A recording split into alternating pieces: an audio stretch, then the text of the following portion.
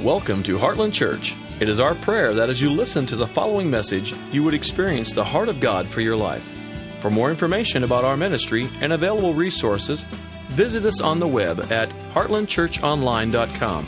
Now, let's join this week's service already in progress. All right, let's get into the Word this morning. If you want to turn with me to Luke chapter 3. Luke chapter 2. This is the first time I have preached in several weeks. As a matter of fact, in the last 10 weeks, I've only preached 3 weeks between being sick and vacation and traveling and other speakers coming in. So we'll get out around 2 o'clock today. And no, I'm just kidding. I don't have a long message. Matter of fact, I've changed my message from what I was going to preach on this morning. We'll probably look next week. That's a big if. There's a lot going to happen between now and next week. But what I was going to preach on this morning, we're going to look at the angel's role in Christmas. You can see throughout the Christmas story all of this angelic involvement. The fact is, if you were to pull the angelic out of Christmas, the whole thing would have caved in. None of it would have happened. And so maybe we'll look at that next week. I think it's an important subject for us to look at. But what I want to look at this morning instead is why Jesus came as a baby. You ever wondered that? Why did Jesus come as a little baby? I mean, if God needed a man to die, why couldn't He have just arrived as a full-grown man and got this thing over with? Well, there are theological reasons why Jesus came as a baby, and we want to look at those this morning. So if you look with me at Luke chapter 2, I'm going to read out of the NIV. We're going to read a good portion of the passage. We're going to read down to where I was going to preach from this morning. But I want to focus on the first part. So Luke chapter 2, verse 1. In those days, Caesar Augustus issued a decree that a census should be taken in the entire Roman world. This was the first census that took place while Quirinius was governor of Syria. And everyone went to their own town to register. So Joseph also went up from the town of Nazareth in Galilee to Judea, to Bethlehem, the town of David, because he belonged to the house in the line of David. He went there to register Mary, who was pledged to be married to him and was expecting a child. While they were there, the time came for the baby to be born, and she gave birth to her firstborn, a son. She wrapped him in cloths and placed him in a manger because there was no guest room available for them. Verse 8, and there were shepherds living in the fields nearby, keeping watch over their flocks by night. An angel of the Lord appeared to them, and the glory of the Lord shone round about them, and they were terrified. Whereas the King James Version says they were sore afraid. Verse 10, but the angel said to them, do not be afraid. I bring you good news that will cause great joy for all the people. Today in the town of David, a Savior has been born to you. He is the Messiah, the Lord. This will be a sign to you. You will find a baby wrapped in cloths and lying in a manger. Suddenly a great company of heavenly hosts appeared with the angel, praising God and saying, glory to God in the highest in heaven, and on earth peace to those on whom His favor rests. When the angels had left them and gone into heaven, the shepherds said to one another, let's go to Bethlehem to see this thing that has happened, which the Lord has told us about. So they hurried off, found Mary and Joseph and the baby who was lying in the manger. When they had seen him, they spread the word concerning what had been told them about this child. And all who heard about it were amazed at what the shepherds had said to them. But Mary treasured up these things in her heart and pondered them.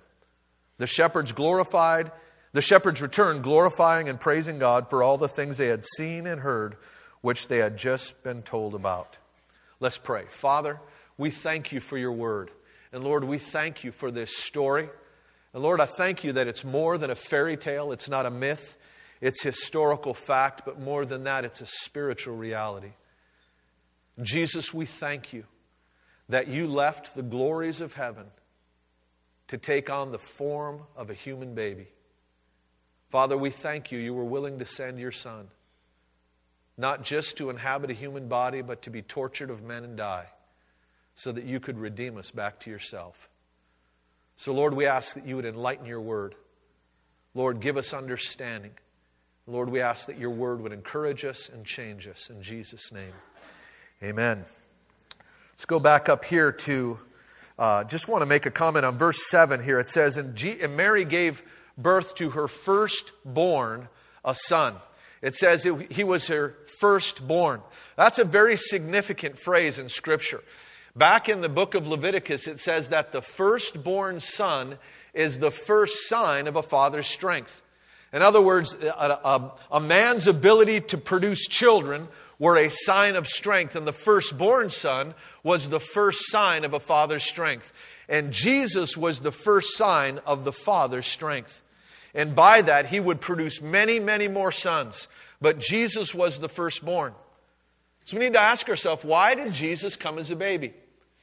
The fact is, there is a very clear line from the manger of Christmas to the cross of Easter. There's a very clear connection between these two. You can even see it in the gift that was given by the wise men. Now, we sing the song, We Three Kings. They weren't really kings. They were king makers. They were people who were assigned to, really, you couldn't be a king in Persian culture without these wise men, these magi. It was short for magician, for these magi to crown you the king. They had to sign off on someone being king. And so when the magi showed up in Israel and said, where is the king of the Jews? It gave Herod some heartburn, because he's thinking, I am the king of the Jews. And it wasn't too much earlier in history that there had been a war with Persia, and they were threatening the throne that Herod sat upon. So when they come and ask who's the king of the Jews, it caused real concern. And they came with gifts, and they gave gifts to Jesus, the one of which was myrrh. Now myrrh was for burial of people in Jewish funerals. They would use it to pack the body in. And so it was a strange gift to give at a baby shower, to give myrrh, something that would be used for burial. But even that was a foreshadowing. It was really the cross, the shadow of the cross, casting its shadow over the manger. There is a clear connection between Jesus' birth and His death. The fact is, Jesus started our redemption by His birth. No more could God ever forsake man. God couldn't say, I'm going to rid myself of the human race and start over, because in the birth of Jesus, Jesus took on human flesh and He became one of us. So if He were to forsake man, He would have to forsake Himself. It's an amazing thing. So we look at redemption culminating in the cross, and rightly so. But if it culminated in the cross, it began in His birth, where God took on human flesh. He became an embryonic fetus in the womb of a woman so that He could take on human flesh. It's an amazing thing. And so when Jesus did that, He eternally wed Himself to humanity. And lest we think that this was a temporary thing, a lot of times people look at Jesus as, putting on an earth suit for 33 years and then He shed it and now He sits on the throne as fully God, no longer man. But the fact is, I believe it's 1 Timothy, it might be 2 Timothy.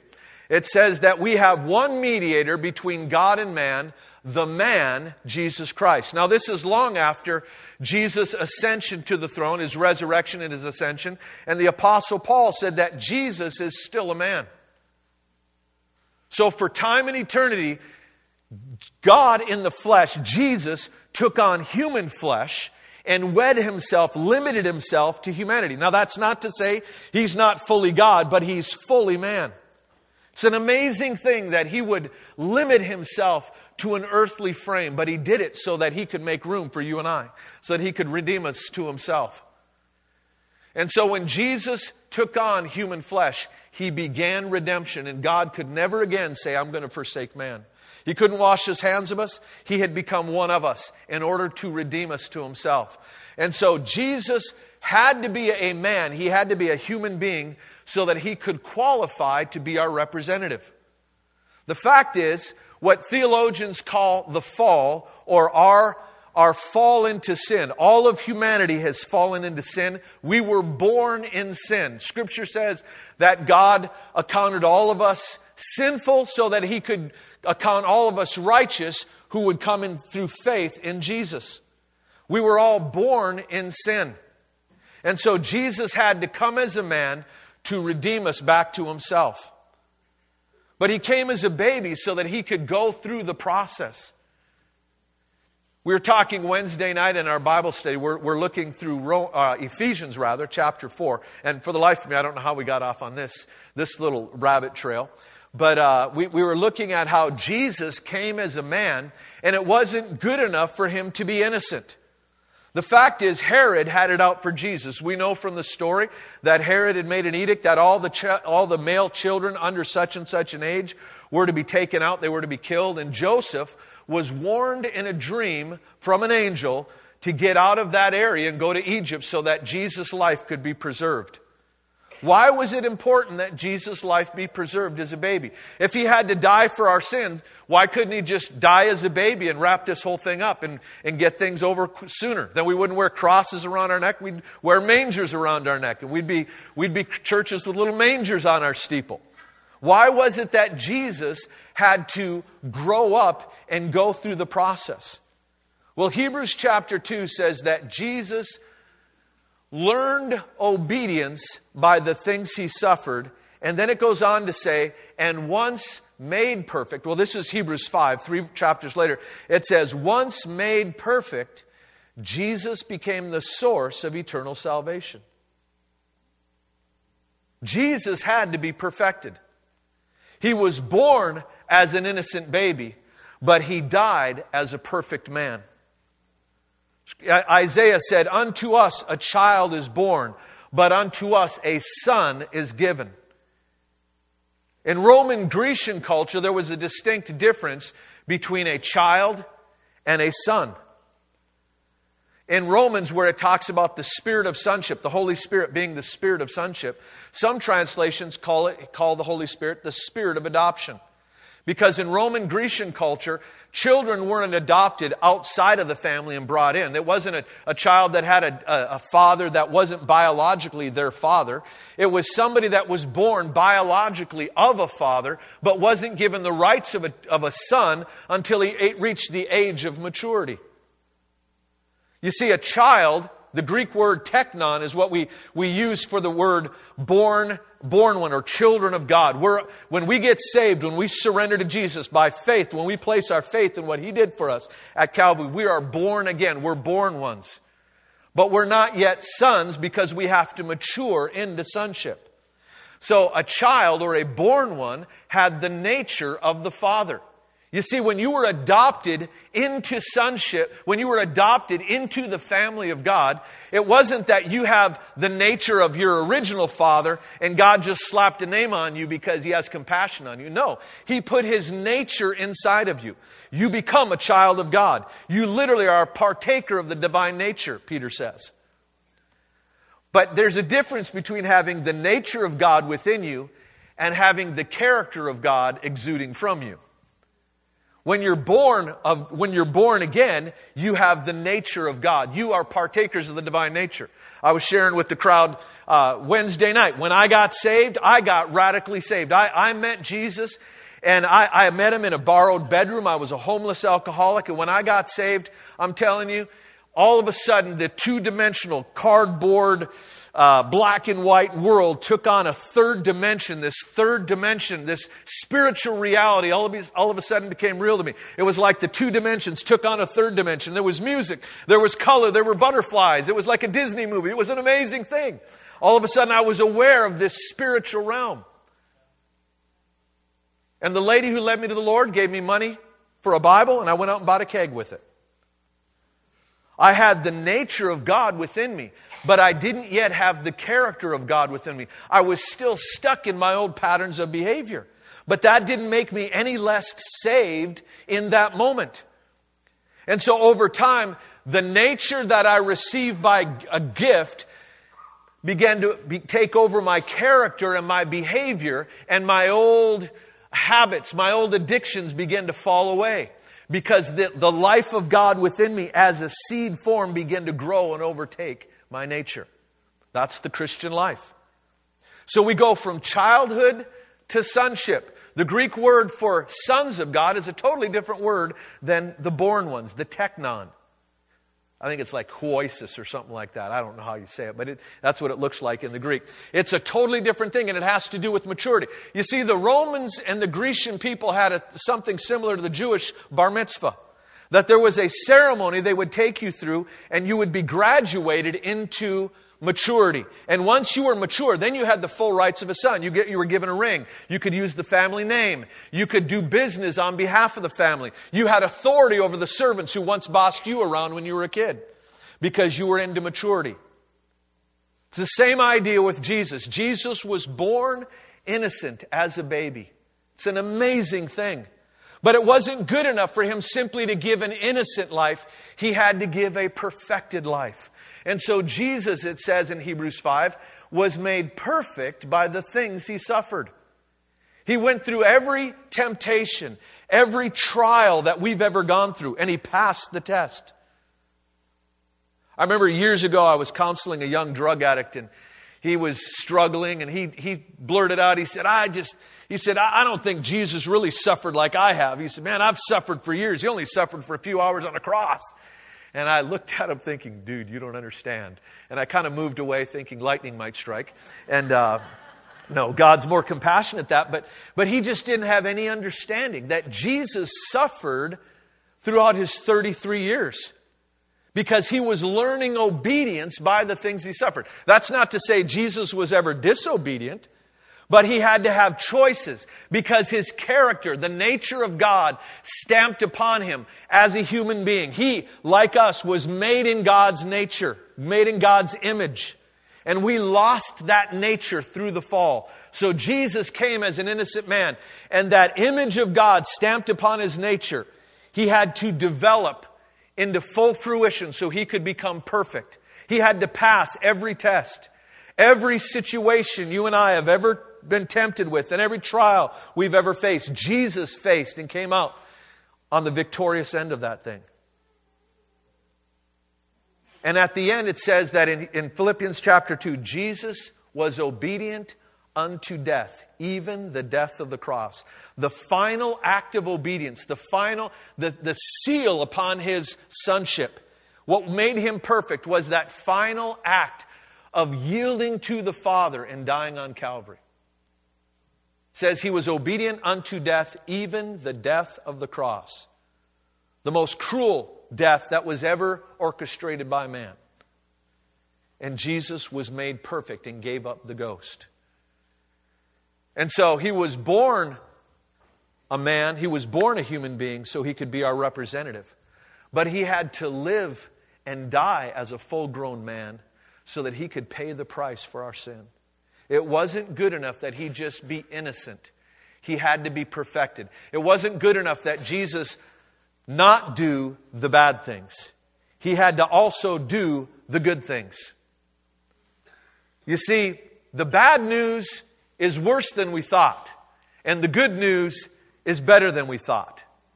The bad news is that none of us can save ourselves. The bad news is that we are dead in our trespasses and sins. That it doesn't matter how good we are, we can never undo the fallenness of our nature. That our fate is sealed, that hell is our destination unless we are born again. That's the bad news. It's worse than we thought. The fall had a greater effect than we thought. But the good news is better than we thought. That Jesus didn't only not do the bad things, he did the good things. He fulfilled all of righteousness. You may remember when Jesus came to be baptized, his cousin, John the Southern Baptist, was out baptizing. It was the Baptist, okay. He was baptizing people in water, and Jesus shows up, and he presents himself to John to be baptized. And John said, no. He said, I'm not worthy to untie your sandals. And Jesus said, I must, the King James Version says in a very poetic way, I must needs fulfill all of righteousness. In other words, I've got to do everything that God would require of a righteous man. Why? Because he was undoing his sin? No. He was making up for ours. It wasn't just that he didn't do the bad things. Jesus was checking off every requirement that God had for man. He was living up to his potential. He was satisfying every desire that was within the heart of God when God, way back in Genesis, said, let us make man in our own image. And when God made Adam and Eve in His image, that wasn't the finished product. In a very real sense, the making of man in God's image was a process and not an event that happened in the garden. And that image was potential that wasn't fully realized in the garden. And Adam and Eve derailed this whole thing. So what did God do? He sent another man. Jesus is called the second Adam. And He took the place that Adam failed to produce. And He fulfilled all of righteousness and faced every temptation you've ever faced. Every trial, every struggle, every enticement that we've failed at, Jesus passed the test. I've had people tell me, well, Pastor, Jesus never struggled with cocaine. Jesus never struggled with online internet pornography. Well, that's true. But He did struggle with the enticement that's behind it. The enticement to medicate our own pain, to satisfy our lust as a way of medicating and getting away from the things we don't want and trying to get rid of the things or get at the things we do want outside of the will of God. So Jesus fulfilled all of righteousness. He fulfilled every requirement that God had. When God said, that conversation within the Trinity, the Godhead, let us make man in our own image, that word would not return void. When Adam and Eve blew it, God said, I will have that man. And He sent His Son into a young woman's womb, her virgin womb, so that He could be born a man and He could face every temptation and He could pass the test. I was telling the Wednesday night crowd, remember years ago reading C.S. Lewis. Many of you are familiar with his writings. I was reading where he said, only Jesus knows temptation. People will complain and say, well, Jesus doesn't understand our modern temptation. And C.S. Lewis proposed that only Jesus really does. Because every one of us, we entered into temptation, and at some area, some place, we failed, we jumped off. It's like a bucking bronco of sin, and we got on that thing and it bucked every one of us off. Only Jesus rode that thing to the end and tamed it, threw it to the ground and put His foot on its neck. Jesus is the only one who really knows temptation because He's the only one that went through it all the way and never gave in, even the death of the cross. He fulfilled all of righteousness. And this whole thing, this whole idea, of Jesus developing and fulfilling all of righteousness is where the virgin birth of Christmas connects to the perfect sacrifice of Easter. Scripture says that the life is in the blood. We talk about the blood of Jesus paying the price of our sin. The reason the blood of Jesus can pay the price for our sin is because the life that was in the blood of Jesus was not merely innocent blood, it was perfect blood. It was blood, it was a life that had fulfilled every requirement that God had for man. Everything that God would ever want from a man, from a woman, was in that blood. Jesus had fulfilled it. So in Hebrews chapter 9, when it says that we approach the throne with a bowl of blood, the writer of the Hebrews begins to talk about how in the temple the high priest would bring the bowl of blood once a year before the Ark of the Covenant. And it was a picture of Jesus as the great high priest carrying His own blood as the lamb and entering into the most holy place, Hebrews 9 says. And Jesus entered the presence of God by virtue of His own righteous life. Never before or since has a man or a woman ever entered God's presence based on the virtue of their own life. He earned the right to step into the presence of a holy God. And now He extends that blood, that life to you and I. So when we talk about entering by the blood of the Lamb, we're entering based upon the life that Jesus lived. It's not it's not about this biological stuff, this physical blood. It's the life that is invested in this blood that paid the price for you and I. And so when you and I come before God and we want to worship, I know when I got saved, I came out of a lot of garbage, a lot of sin. And even though I got saved as an event, I got radically saved. I really struggled in the first few years of my Christian walk with besetting sin. And as those things began to fall away, and I was no longer falling into doing the wrong things, then the enemy began to play on my head and leverage condemnation because I wasn't doing enough of the right things. And I would feel like I'm not praying enough and I'm not fasting enough. And if I read the Bible an hour a day, I felt like I needed to read it 2 hours. If I fasted 2 days, I felt like I needed to fast 3. And I got on this treadmill of works, trying to please God, trying to be a better person. And the more I tried, it was like the more I was condemned because I was trying to approach God on the wrong ground. And it was during that season, I remember, it was about 5 years into my walk with God. I was in Bible school. And I remember just crashing and burning. And I laid down on the floor of my dorm room and I said, God, I'm done. I thought I was going to go into ministry, but I can't even live the Christian life. I don't have anything left. I guess I only had 5 years worth of Christianity. I had this twisted view in my mind. And I was just on the floor weeping, and I thought, Lord, I would leave Bible school, but my bills are paid, or at least I got free food. I don't know what to do with my life, but I can't live the Christian life. And unbeknownst to me, a buddy of mine had come in and was sitting on the bed. Scared the spit out of me because my room was dark, the curtains were pulled, it was real dramatic, I was crying on the floor, and all of a sudden, my buddy Rich Green, he pastors over in Coralville now. Rich says, Dave, there's no condemnation for those who are in Christ Jesus. I'm like, it's an angel. No, it was Rich. Yeah. But I'm telling you, that was a word from the Lord to me. And that was the beginning of about 1.5 year, 2-year process of the Lord beginning to explain to me what I just told you.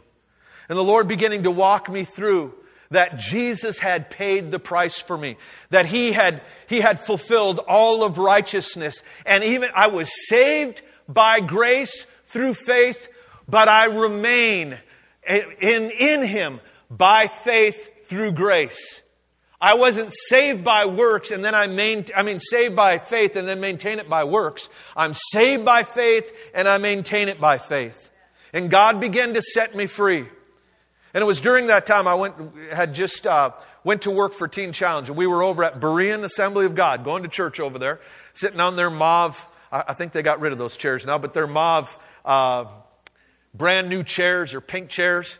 And we were in worship one night, and I don't remember what I was going through. I was going through a hard time, The wonderful thing about a journey with God is you remember the lessons you picked up, but you don't remember the trial that provided a platform to teach it to you.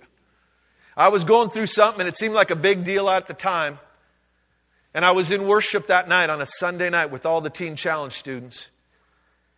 And we were singing some song, and all of a sudden I saw this picture in my mind. At the time, I didn't know it was a vision. I didn't know visions work like that. But I saw this picture of this massive room. And I was standing on the outside of it. And it looked like a gymnasium. It was so large. But the floor was this highly polished gold. It was beautiful. And I knew in my spirit intuitively it's the throne room of God. And I felt this invitation come in. And I was so excited by what I was seeing. I wanted to get in there. I wanted to be closer to His presence. And as I began to approach, I looked on the threshold of the floor of that door. And there was blood all across the threshold. And it was just a simple picture the Lord was trying to communicate to me. The only way in is through my blood. That God loves us enough never to give us rest in our own works. If you are approaching God based on your own works, you'll feel good when you're doing good, and the enemy will leverage it when you're feeling bad. And when you're doing good, you'll fall into pride, and when you're doing bad, you'll fall into condemnation. And the way off of both of those places of vulnerability to the enemy is to trust in the finished work of Christ. That He came as a human baby so that He could go through every developmental stage, pass every test, fulfill every righteous requirement that God has for me. And then at the end of His life, when He had the right, based on His own righteous behavior, to step right into the throne room of God and take His seat at the right hand of the Father, instead, He gave Himself on Calvary for my sin. And so this life that was poured out for me wasn't merely an innocent life. It was a perfected life. A life that fulfilled every requirement. And when I put my faith in Jesus' finished work. When I say Jesus, I don't understand it all, but I believe that you came and you were born of a virgin, that you lived a righteous life, that you fulfilled every requirement, and that the desire of God in God's heart when God created mankind so that He could have a larger family, the God of heaven who had one begotten, an only begotten Son, Jesus, wanted many begottens. He wanted many sons and daughters. He wanted to grow His family because in His heart of hearts, He is a Father. And you can't understand who He is without understanding He is a Father. And when Adam and Eve took that thing off course, He said, I'm going to have to get this done myself. And the Father willingly gave His Son. And the Son willingly came. And even in the manger, there was that shadow of the sacrifice that He would suffer cast upon the manger when the wise men gave Him the myrrh. And it spoke of the sacrifice that He would have to give. And when I believe that and I say, Jesus, I believe that you lived a righteous life on my behalf. And I put my trust in your ability to please the Father for me and not my ability to do so on my own. By faith, the grace of God reaches me and I'm born again. I'm made a partaker of His nature. And I go on the same journey He did. You know, Hebrews chapter 2 says it's fitting that God, that Jesus, for whom and through whom everybody, for whom and through whom God, for whom through whom everybody exists, would make Jesus righteous through suffering. That's what it says. That He would perfect Jesus through suffering. It's only fitting. You know why? Because that's the way you and I will be made perfect. I know, more bad news, right? We get saved, we're born again, and God takes us on that journey to grow us up so that we learn obedience, so that His nature and His character come through us. May not be real good news for you and I that we got to go through some suffering to be made perfect, but it's really good news to those who have to live with us. Because as we become more like Jesus, we're a whole lot easier to live with. We go through that process. See, Jesus died as a man to pay the price. He was resurrected as a man so He could extend to us freedom. But here's the thing. Jesus was ascended to the Father and is enthroned this moment as a man so that He could be our intercessor. You know, the ministry of Jesus is not done. Romans 8 is very clear that Jesus sits at the right hand of the Father interceding for us. And it's important that He be a man because only a man can understand what we go through.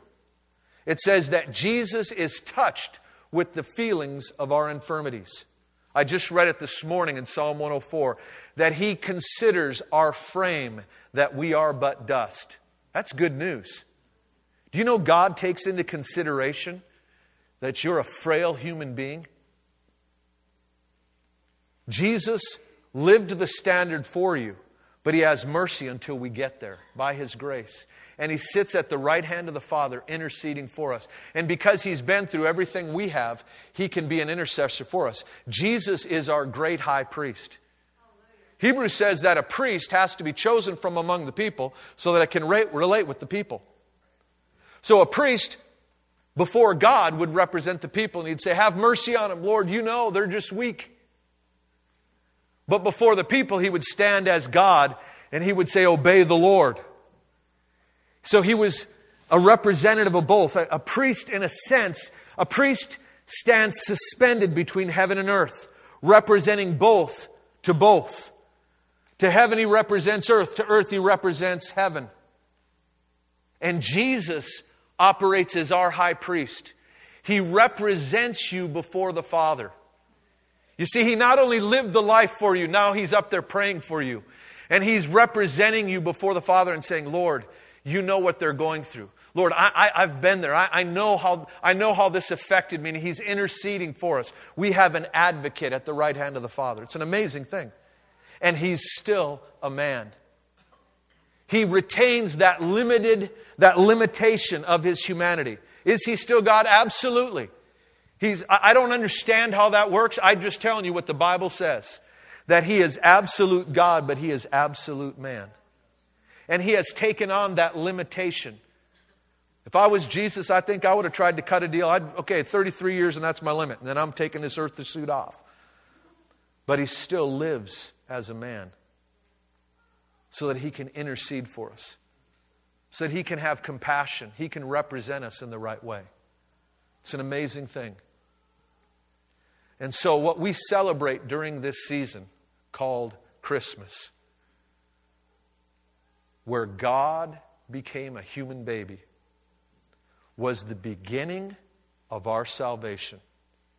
And just the fact that He took on human flesh sealed the deal. God could no longer forsake humanity. He said, I'm going to so wed myself to them that I can never get rid of them by becoming one of them. And if I were to forsake them, I would have to forsake myself. Some of you have heard this story. I'll close with this.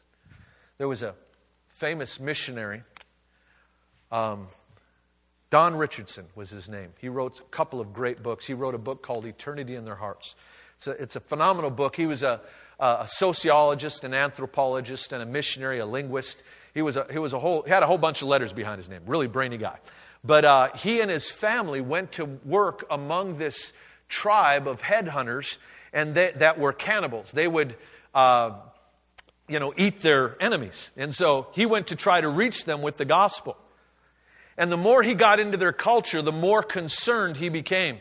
Because he realized, man, these are some twisted people. When he presented the gospel to them, in the gospel story, Jesus became the laughingstock to them. And Judas was their hero. Because in their culture, the highest level of respect was given to those who could be the most treacherous. You see, the people that were respected the most would groom their enemies with friendship, sometimes over many years. They would try to secure the trust of their enemies. They would have them over to their place. They'd go out hunting. They would do things with them. And then over time, they would convince their enemy that we are friends over sometimes many years. And then finally, the culmination of this, what would grant them the great respect among their tribe, is one day they would have that friend who is really their enemy over, and they'd all be sitting around laughing, and all of a sudden, all the tribal elders would take out their spears, and they'd revel in the terror in the eyes of the man who realized, I've been taken. They've been grooming me for death all this time. And then they would murder him, and they'd celebrate by eating him. Isn't that a great Christmas story? And so Don Richardson finds this out about this tribe, and he's thinking, this is not good. I give them the gospel, and Judas is the hero, and Jesus is the laughingstock, and I'm thinking I might be lunch next week. So he's raising his kids there, and this was a tribe that lived up in these tree forts up in the jungle. And Don Richardson was getting ready to load up and get out of there before he was the hors d'oeuvres for the next grand celebration, And so they were in the midst of packing up when he heard a commotion down in a clearing below the trees. He looked out the window and he recognized some men from a warring tribe, because these tribal groups were always at war with each other, always killing each other. But he recognized some of these men he knew were from a warring tribe that were sworn enemies with the tribe he was living with and trying to win. And they walked in and they were holding a baby, and there was this huge commotion and people started yelling, but it didn't sound like anger. It looked like a celebration. So he quickly climbed down from the tree and went to the clearing, and he asked them, he said, what's going on? And they said, this is the greatest celebration that we have, the highest festival that we have in our culture. He said, well, what is it? What does it mean? He said, it's the festival of the peace child. This is a celebration. He said, well, what's the peace child? He said, you don't understand. This tribe that we have been at war with for generations, they've killed us, we've killed them. We've been blood enemies, sworn enemies. He said, they have brought to us one of their babies, and they've given us one of their own children. And that child is called the peace child. And now they can never be at war with us again, because one of their babies has now become one of our tribe. They're now wed to us. We have become one of them, and they have become one of us. It guarantees peace. And of course, you can see where this is going. A little light went off in Don Richardson's head. And he said, well, what would happen if someone killed the peace child? And they were horrified at the thought. They said, that is unthinkable. There is no way that anybody would scorn such an extravagant gift. It is unimaginable in our culture. And of course, Don Richardson then informed them that their hero in his story, Judas, did just that. That Jesus was God's peace child and that we were born enemies of God. But what did God do? Did He destroy us like He had every right to do? No. He took His own Son and put Him in a vulnerable form, a little baby in a feeding trough, to begin this thing called redemption. Jesus is the peace child.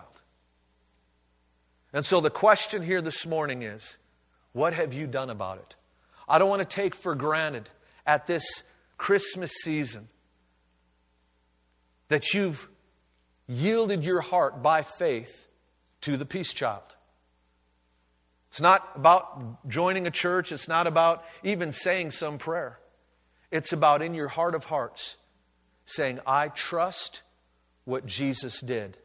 I trust the plan of the Father, that He put Jesus in human form and He lived a righteous life and fulfilled every requirement. And I now trust that Jesus makes me righteous to approach the Father. Let's pray. I'm going to ask that every head be bowed. I want to give you an opportunity this morning. Listen, God gave the one thing that He could not reproduce. He could have crucified 10 million angels and made 10 million more. But what Jesus did is He gave His only uncreated Son. The Father willingly gave His Son to be sacrificed, and the Son willingly came. And what He asks is that you place your faith in Him. And so with every head bowed and every eye closed, if you're here this morning and you have never surrendered your life to Jesus, and you're saying, Pastor, I believe that what Jesus did is enough to satisfy the Father. And I'm willing to take that step. And as a decision, I place my faith in Him. Or maybe you've made that decision in the past, but you've wandered from it. You were like me. When you got saved, you started to get off track, but you were led astray and you've wandered from the Lord. And you're saying, I'm here this morning and I'm here to recommit my life. I want to put my faith back in Jesus. If either one of those two things this morning, you're saying, I'm going to put my trust in Jesus today, I want you to raise your hand. Just raise your hand right now. I want to give you that opportunity. If you're saying, I'm going to put my faith in Jesus, amen. Anybody else, you can put your hand down.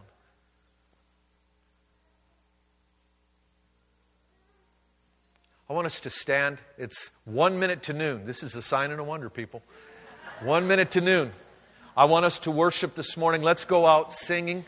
Let's go out worshiping the Lord. I'll come back out and close this in a prayer in just a moment. But let's, in light of what we just talked about, let's thank the Father for sending His Son, and let's thank Jesus for willingly coming. Amen? You've been listening to a presentation from Heartland Church in Ankeny, Iowa. For more information about our ministry and its available resources, visit us on the web at heartlandchurchonline.com. Thanks for listening.